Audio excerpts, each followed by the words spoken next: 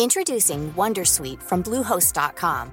Website creation is hard, but now with Bluehost, you can answer a few simple questions about your business and get a unique WordPress website or store right away. From there, you can customize your design, colors, and content. And Bluehost automatically helps you get found in search engines like Google and Bing.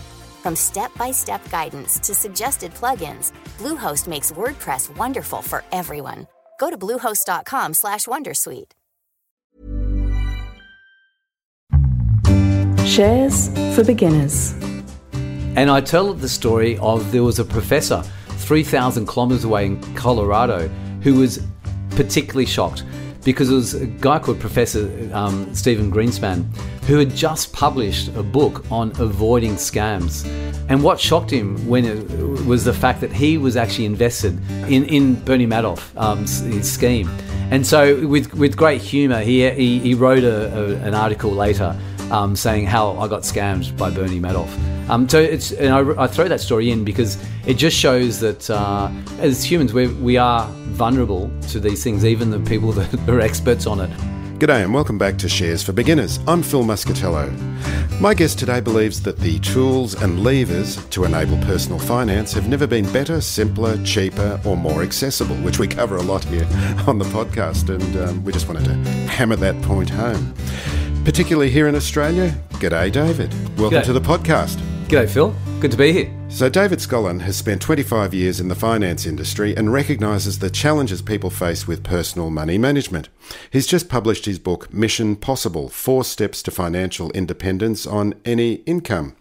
But we also just wanted to focus a little bit about your day job, because like all of us, we've got a day job as well, and you're an asset consultant with Jana, is that how it's pronounced? That's right. Jana Investment Advisors. So tell us, what's an asset consultant do?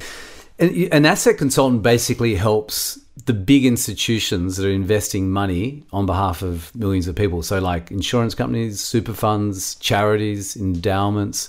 Yeah. And we help them with everything to do with the investing side.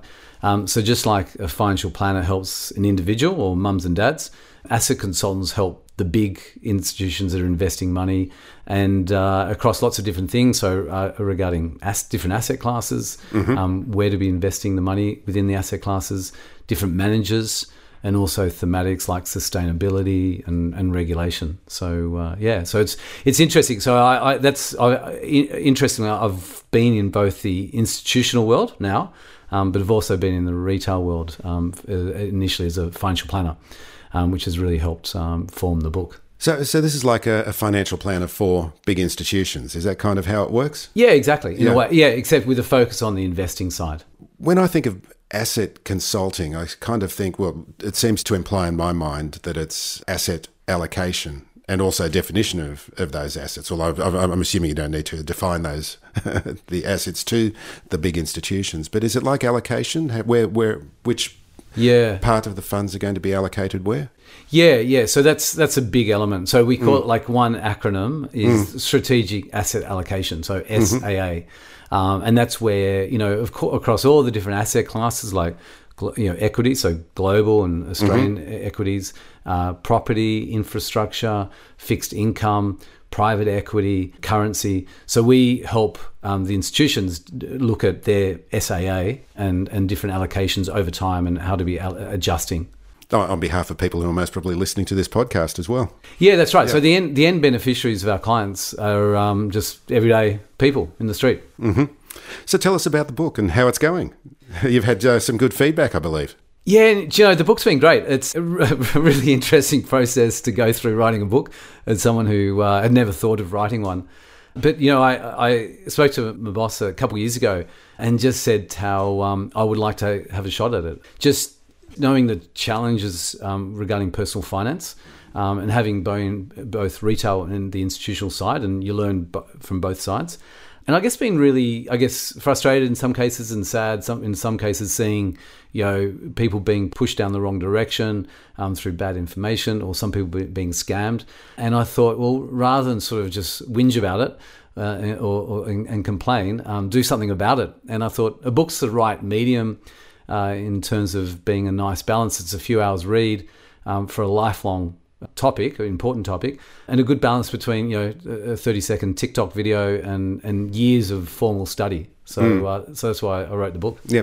So look, I didn't actually put this in the questions, but I forgot to ask, and I want to ask you, is about your running career, and especially altitude running, and what you did in the Sydney Olympics. Just quickly go through that for us, please. That's because it's a great story. Yeah, sure. I mean, the book kicks off at 2,400 meters altitude in the Rift Valley, and talks about the Kalenjin people in the Rift Valley in Kenya, where you have arguably the most concentrated source of elite athletes in the world, in this case, middle distance running.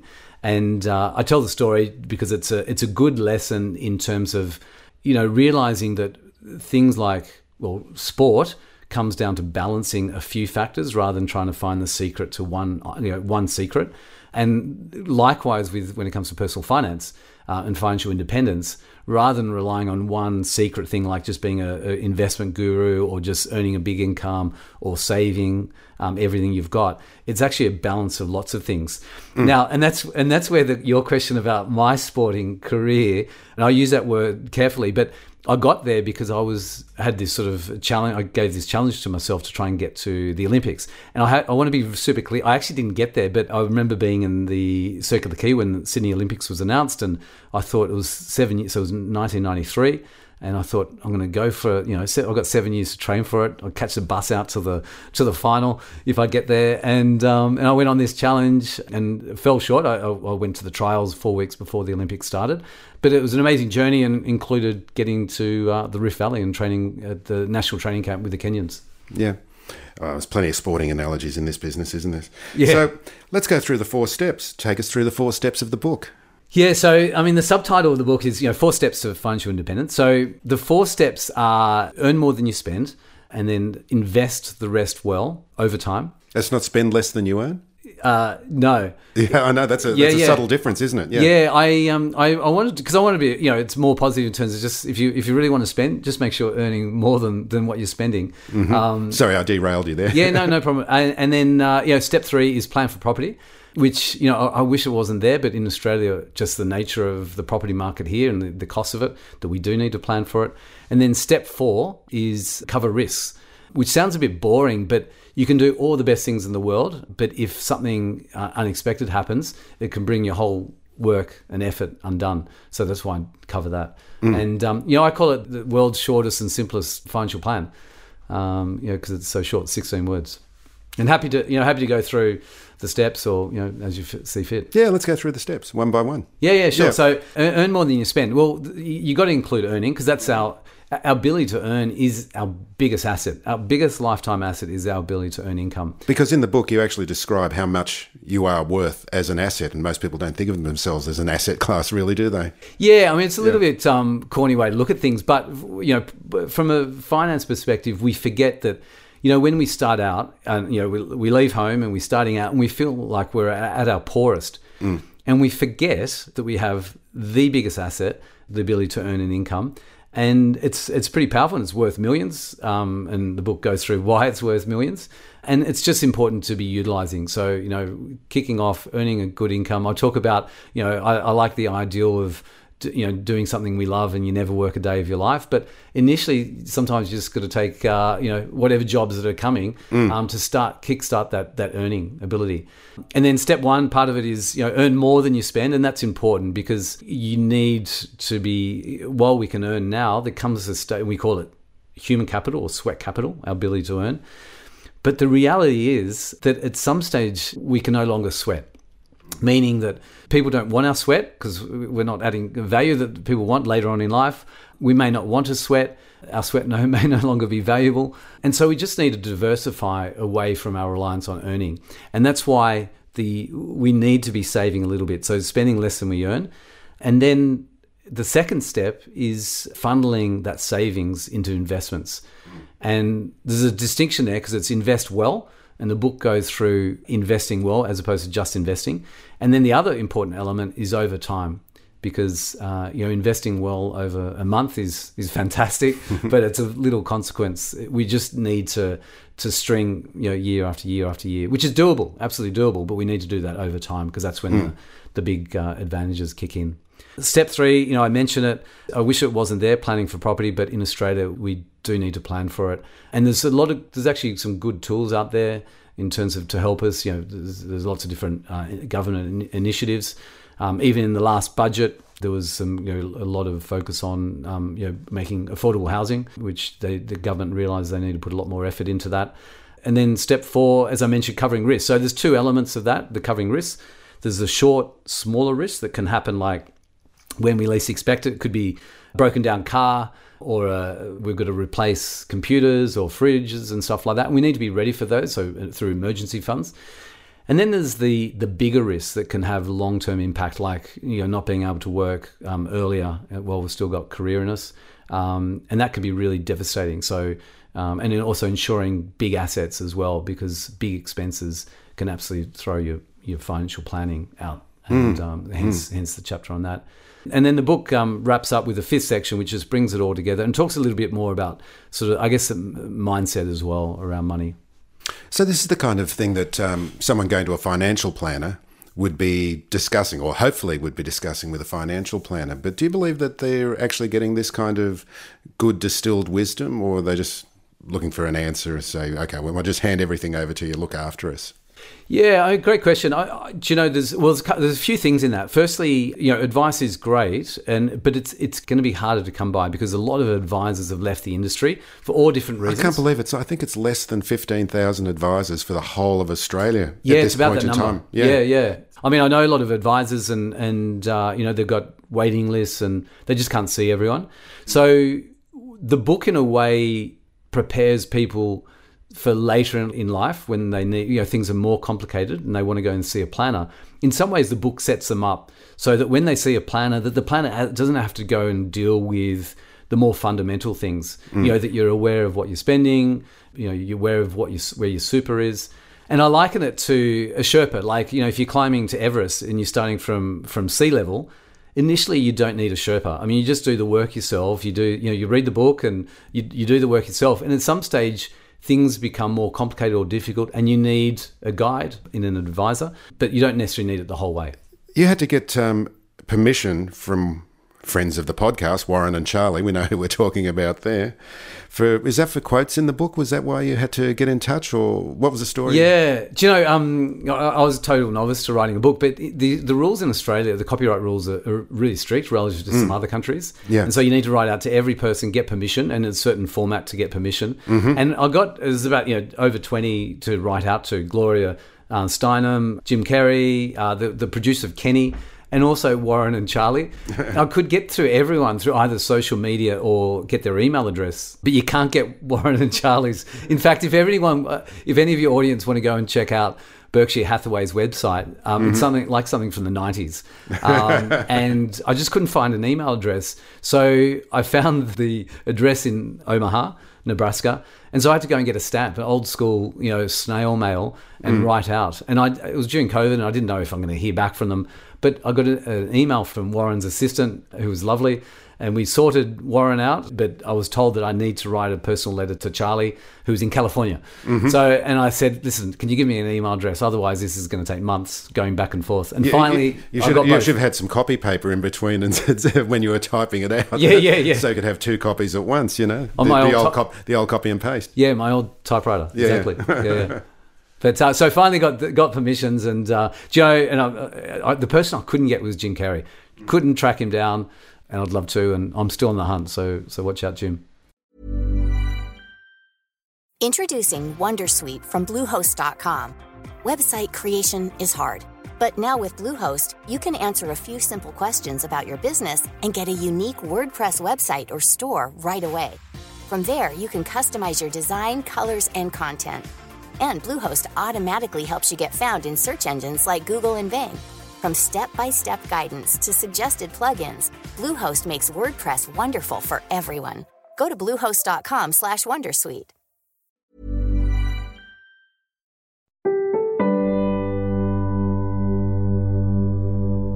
So you focus on some of the mistaken beliefs that hold people back. What are the 3 common investing fallacies?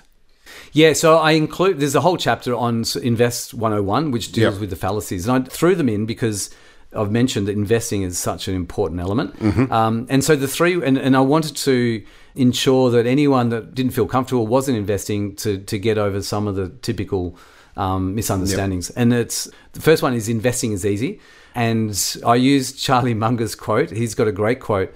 He's in his late 90s now, and Warren Buffett's partner, and he's a pretty blunt sort of person. And he said, the quote is, anyone that thinks investing is easy is stupid. And I put that out there because it's arguably the most competitive field in the world. And maybe your audience can write in and test that and suggest other competitive fields. But from what I get to see these smarts that come and visit in our office, because investing attracts the smarts. Money attracts smarts. It's a real challenge and an intellectual challenge, and so it attracts lots of smart people. And I wanted to, I guess, put that in there. I use the analogy. It's like getting on a horse, thinking it's a docile Shetland pony, but you're getting on a wild Brumby. And wild Brumbies can be great. They can take you long distances. It can be a hell of a ride. But if you're thinking you're getting on a Shetland pony, you're going to be thrown off straight away, and it could be a lifelong injury, and you'll never get back on. So I wanted to deal with that fallacy. The second is that investing is not for me. And I throw in lots of different excuses that people have, like, I don't have the background, I don't have the smarts, it's too complicated, it's too confusing, it's too boring. It's only for rich people. It's only for rich people. And I tried to think of everything, because we happen to live in a time when the excuse is no longer irrelevant, and we can throw out a lot of the complexity. So it doesn't matter about your background, you can invest. In fact, people are investing through their super. And then the third one is that investing is too hard. And I want to deal with that because, to my earlier point, that we live in a time where you can throw away a lot of the complexity. And so investing is more accessible. And I think your opening line, that I mentioned, is more accessible, never been cheaper, more accessible, easier, and more effective. So someone coming to markets for the first time, or coming to investing for the first time, where would you suggest they start, especially if they haven't got a lot of money? Yeah, well, and I want to, it's interesting what you said in coming to investments for the first time. One thing I want to point out, because I spoke to a lot of young people who had read the book, and a lot of them said, we're not investors. And I said, well, are you in superannuation? And they were. And I said, well, you're an investor. And I make that point clearly because people can spend, years thinking I'm not an investor when they are. And it's interesting that we're in a situation, because of the Australian super system, that teenagers who are working and starting to earn super are often accessing a far more sophisticated investor than their parents, or even so-called sophisticated investors, like the formal definition of a sophisticated investor. And the amazing thing is that neither the teenager, the parents, or the sophisticated investors actually know this. And so just wanted to throw that out there. No, it's actually a good point, because that's the thing, is we are all investors, and it's good to look at super that way, because I think it just changes your mindset when you realise, well, okay, maybe I am an investor, and that's what a lot of people just need, to have that little switch thrown. Yeah, exactly. So, people go, I'm not invested in property. Well, actually, you are through super. I'm not invested in blockchain technology. Well, you are through super, because a lot of the big organizations are taking on this, using this technology. Some are invested in some form of private equity that we as individuals could never access. We're invested in infrastructure projects that none of us could access. Even the wealthiest individuals in Australia couldn't access. And I think it's also valuable for them to understand that these are what are called asset classes, and what these asset classes mean. And hopefully they will move not in tandem with each other during market ups and downs. Yeah, and that's the job of the portfolio managers and the chief investment officers, to be working all that complexity out on our behalf. And I meet these people, and they're super smart. And you're consulting with them as well. Yeah, I am. And we get to see the smarts, which is a real advantage, that to have comfort of how that is being invested, accessing stuff that I can't as an individual access. But there's also a chapter investing outside of super. These days we've got to be careful in terms of pushing people in certain product directions. Yeah. But I go through the different main investment classes and talk about ETFs in terms of, you asked about the starting point.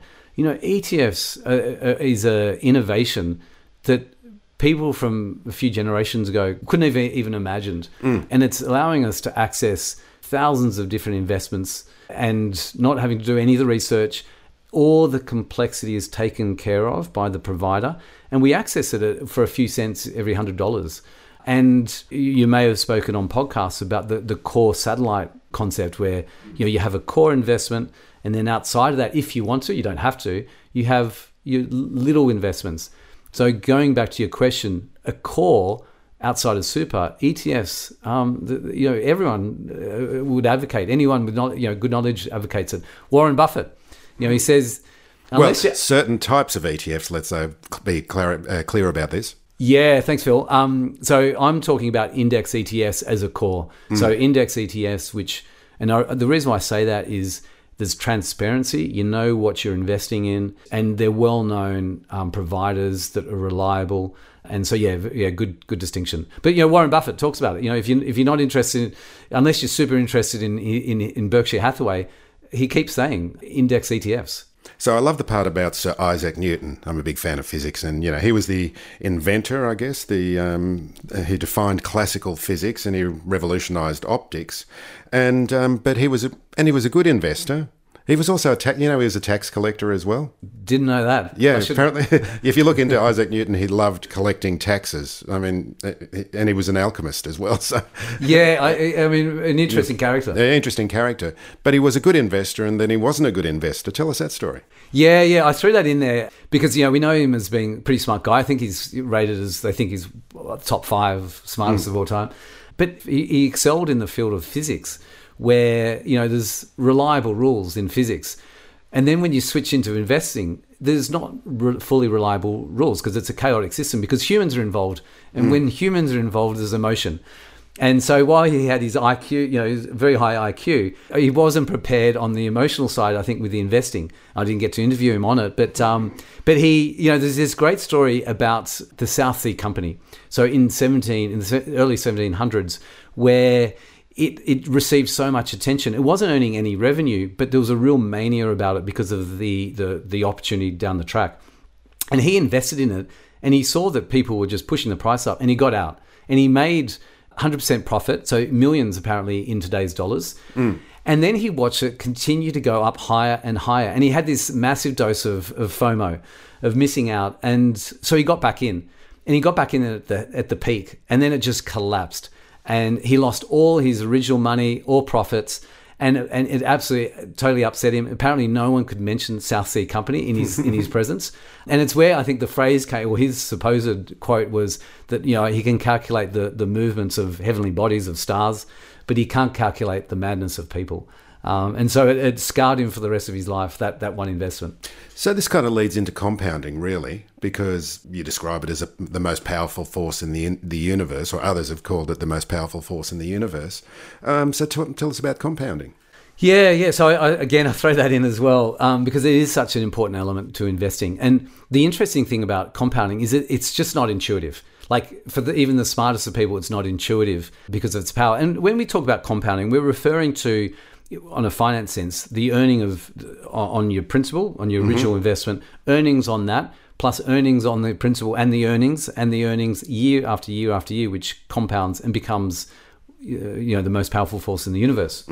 And I tell the story about a king and a servant, and a chessboard and a grain of wheat. And it tells a story about how the servant saved the king's only son's life. And the king was eternally grateful and said, you can have whatever reward you want for saving my son's life. And this servant, pretty cluey guy, he was suspicious about the king's ability to actually back up on and agree to a request. So he said, listen, all I want is a chessboard and some wheat to fill the chessboard with wheat. And the king thought, well, what a foolish servant I've got. No wonder I'm king and he's a servant. And he said, absolutely, I'll deliver on your request. So he handed it over, and the servant said, no, I want you to fill it out. All I want you to do is put a grain of wheat on the first square and double every subsequent squares over the 64 squares. And the king said, sure. He got another servant to dish it out. And the king was thinking, again, how foolish my servant. But then at some stage, into the 4th row or the 5th row, he started to realize, actually, this is going to be a lot of wheat. And then he realized there's not enough wheat in his whole kingdom to deliver on this request. And the figures are, so it's the total grains of wheat is 16,500 quadrillion grains of wheat. So a 20-digit figure. And it just exemplifies, it's a story that exemplifies that it's not obvious. And I related the 64 squares to our long-term investing. And that if you've been investing for the first row for the first 8 years, it's not going to feel significant. It's guaranteed not to feel significant, even in the next 8 years, even the next. And so just be patient with it, put the money in and let it do its work. And to really try and dissuade people from getting frustrated and starting off afresh on square one. Just let it do its work and the magic kicks in. So have you got any stories? The book's full of lots of great stories and anecdotes. Share a couple of your favourite ones. Yeah, I mean, I threw lots. Just personal finance can be sometimes dull, but actually, there's heaps of amazing stories when it comes to money, and we're actually seeing a lot of them pop up in documentaries and series on Netflix. You got the Tinder Swindler, the Fire Festival that never happened, Anna Sorokin of Inventing Anna fame. So there's lots of great stories, and I threw some of them in the book. One of the interesting ones was, I speak about scams and how to try and avoid them. And I talk about the original Charles Ponzi, but also the biggest Ponzi scheme of all time, which concerned Bernie Madoff. It's an amazing story because Bernie Madoff was hugely respected in the finance industry. And people were stumbling over to give him money. But it was, as we all know now, it was the biggest Ponzi scheme of all time. So, he's taking money from new people and giving it back to existing investors to keep the scheme going. He told his sons, who didn't even know about it. They worked in the business. They didn't know about it.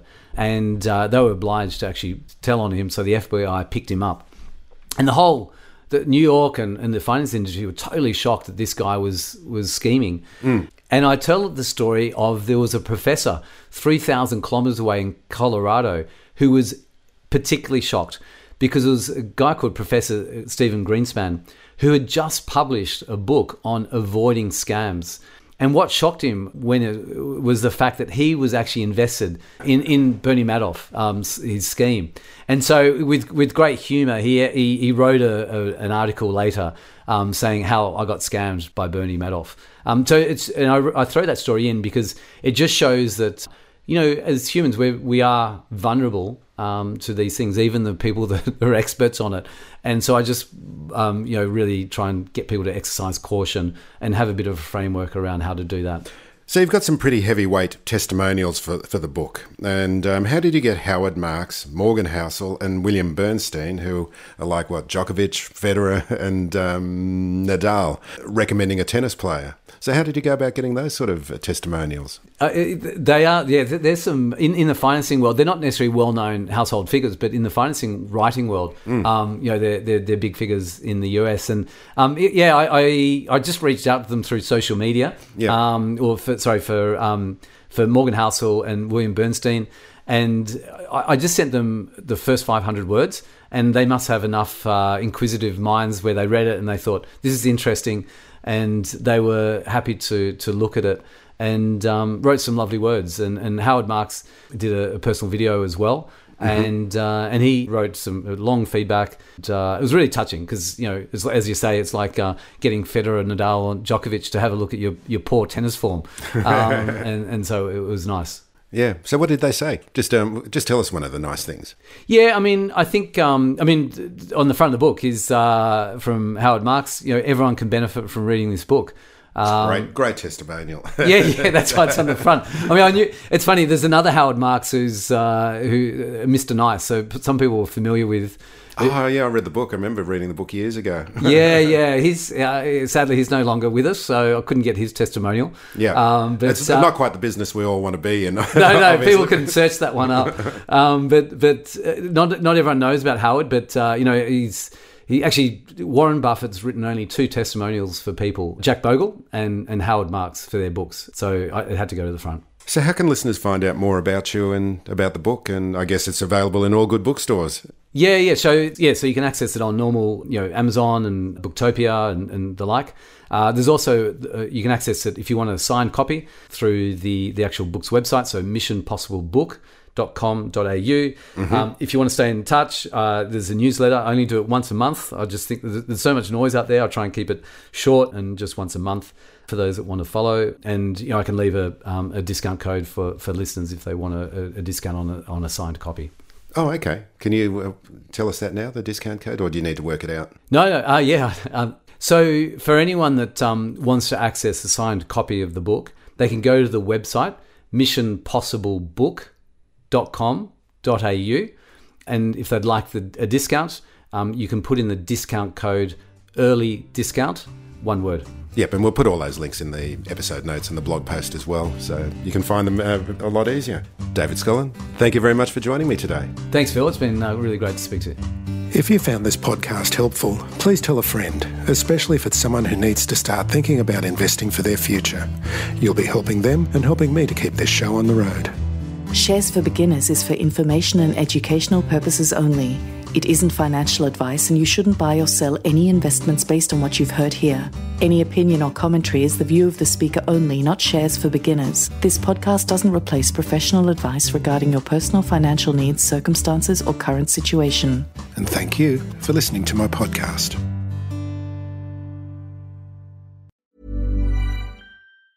Tired of ads barging into your favorite news podcasts? Good news. Ad-free listening is available on Amazon Music for all the music plus top podcasts included with your Prime membership. Stay up to date on everything newsworthy by downloading the Amazon Music app for free or go to amazon.com/news ad free. That's amazon.com/news ad free to catch up on the latest episodes without the ads.